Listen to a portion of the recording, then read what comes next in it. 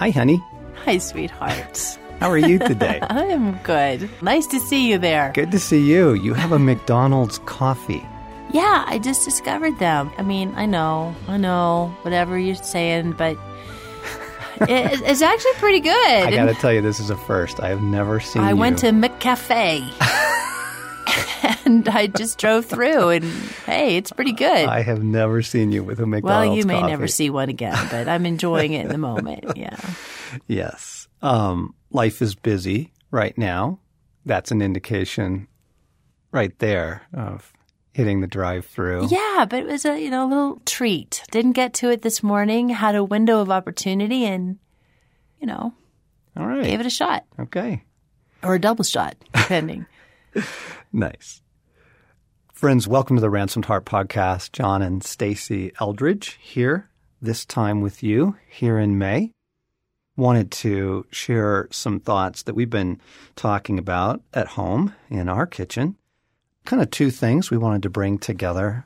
As you know, I think if you've listened to these podcasts over time, you're familiar with a practice that we have. And the practice is around the beginning of the year, sometimes exactly on New Year's Day, we will ask God for some words over the year personally. Each of us do this and just ask Jesus, what are you saying over the year? Do you have a theme? Do you have, just some guiding words for us over the year? And historically, it's been huge for us. His words have been not only incredibly accurate to what the year proved, but also a rescue. Yes. Like he knows what's coming and he knows what our hearts need. And one year, the word was love and forgive. And, oh man, like it just turned out relationally to be a year that needed a lot of love and forgiveness. And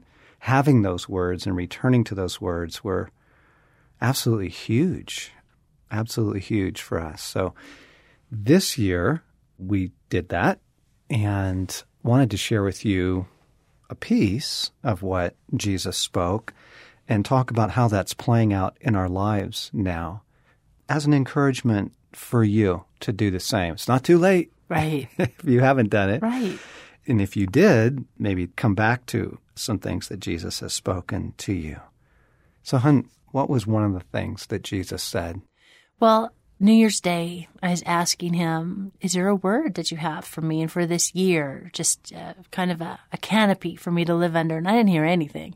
So asking, pressing in, asking. And it literally wasn't until the end of the month of January, 4 weeks later, I was in a time of just worshiping him. And I heard the word intimacy, which made me so happy. Did it? Oh my gosh, it made me so happy. I didn't hear strive. Brace yourself. Right. Or, try harder. Hunker down. Yeah. Fast or, batten the hatches. Whatever. It could have been all kinds of things, but he knew and knows what my soul needs. And then it was intimacy. It was like this promise, like being met at the door with a bouquet of flowers that I didn't even know I was hungering after. And just like, oh, yes, that's what I want. I want intimacy with Jesus. And I know that that is what feeds my soul, what nurtures me. And that's where every good thing of life flows out of my intimacy with Jesus. So for him to say that it's actually a year of that, oh, that's good news. Yeah, it is. It's beautiful and hopeful. It is. And then it's been good for me to remember it because I have to cultivate that, choose it. And it's kind of prodded me to do that when I haven't wanted to just to spend time alone with God or invite others to come in to a time of let's just worship him together for a while. But him to go, no, this is your year for intimacy. So let's press into that together. Yeah, that's so good. And I here like we are it. in May. How's it going? I want more of it. Yes. I want more of it. It's like everything else that's good is opposed. Yeah. So personally, I am looking forward to true downtime this summer. Yep. Where I can it's not, now I'm making it sound like it's up to me. The word is intimacy, but it's not all about me pursuing and pressing in and finding him. It's the offer stands. It's true. That's what he wants. But you do have to make yourself available. I have to make choices and make myself available. Yeah, which is different than striving. Yes. But we do have to make ourselves available for it. Yes. Yeah. And hearing that's my word, that he wants it, it makes me so expectant and hopeful. That's so good. What about you, honey? What was the word that God gave you for the year? I actually had a very similar experience. And friends, I know it's kind of funny to listen into our marriage a little bit, that we are actually kind of updating one another live while we're right. What did you hear? Updating you, which kind of gives you a sense of, life can get demanding.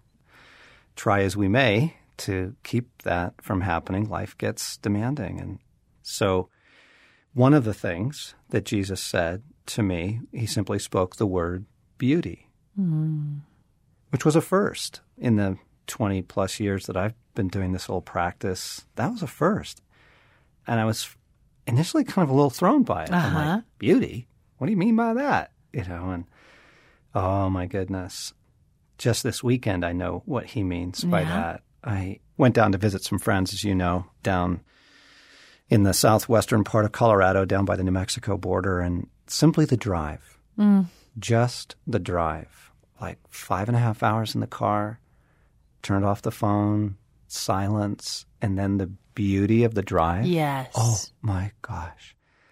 Like I forgot beauty's power.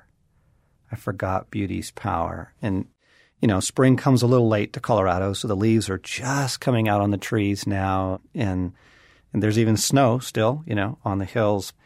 But some of the wildflowers are beginning to peek out, and like the rivers and the mountains, and just beauty. It was so phenomenally healing to my soul. And I had a wonderful time down there with our friends, as you know, but it was worth the drive both ways just for the beauty of it. I can hear the effect in your voice just as you describe it, just even huge. That. But it was huge. Do you have any more words like with that? Healing. Yeah, it soothes, and then it calms me down. Yeah. And then it brings my soul into a place to receive. And then like God is so in it. God is so in beauty. And then like restoration, it's not a surprise to most of our listeners to know that the war is costly. And if you live frequently at the front, as we do, the war is very costly. You read Paul's life, it's just, it's intense. And Jesus' life and the early disciples and Christians right now living in other parts of the world understand very well the war is costly. And so the healing, like what was happening in the cars, I was driving along, God bringing beauty. Like first it was just soothing, and then it was calming, and then it like settled me into a place to receive. And a lot of what I was receiving from God through beauty was healing. Like beauty heals. Yes. It does. And it's so restorative to the soul. And it also helps me to give a little bit more description to it. I'm kind of an adventure guy, not a big surprise to our listeners. And it was actually a turkey hunting trip. Right. Okay. So it was spring turkey hunting in Colorado. And I also wanted to fish, and I wanted to explore. And and what I tend to do with my free time is get active. Right. Right? Feel it. Do. But beauty is a different invitation. It's not so much doing as it is receiving. Yes. Yeah, it's a weird thing.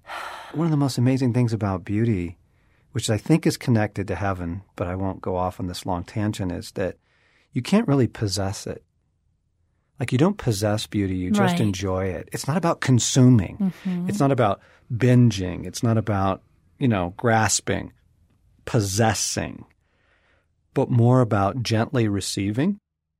And so it's also, to have God speak that word it's going to be really reorienting to me this summer when the temptation is do a lot of projects, fix this and that, go on adventures. But now I have a reorienting word. Right, because he's after the restoration of your soul. Exactly. I really love how our words go together, intimacy and beauty, because part of the thing, honey, for that drive for you was how known you are by God. That there's a lot of places that are beautiful, but where he had you go was through a terrain that really matches the landscape of your soul, of your childhood, of who you are. So it was beautiful, but it was particular to you. Yeah, that's huge. That's huge. Right, exactly. It was the beauty that would minister to me. Yeah. And then in that, you're seen. Yeah. Yeah, that's so good. Seen by your Father who knows you, who loves you, is for you, and knows what you need. I want to use that thought, knows what you need, to kind of pause the conversation. Friends, we thought we'd do kind of a two-part episode here of podcasts. In the first part, we're talking about words that God can give us over a season in our lives.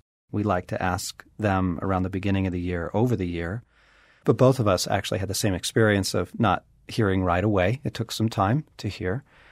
Not too late to do that. Not too late to ask God what he's saying for you. Or also just to ask them over a season. Like we have a coming summer. And Jesus, what are you saying over my summer? Yeah. Right? Really, really good to do that. And then we're kind of talking about how those words play out. And we interact with them and embrace them and choose to go with it or not. Yeah. Right? Choose to go with it. And I want to turn a corner in the second part of the two-part episode here, talking about, you said God knows what you need. And as we're entering into our summer, which is a little quieter, oh, Jesus, may it be a little quieter than our ministry season, which is very intense. God knows what you need. God knows what we need. And so I want to come back next week and talk about, what do you need? What do you need this summer with Jesus?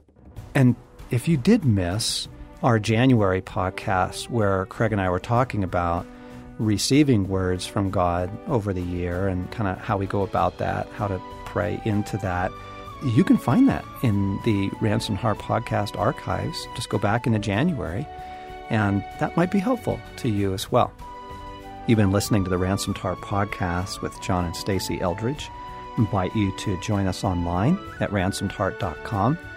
And if you haven't yet discovered it, the Ransomed Heart app, free and super, super helpful. And among other things on the app are our podcasts. So it's another way to get it and get it on your phone and, be able to listen to it on your commute or on your run or whatever it is you're doing.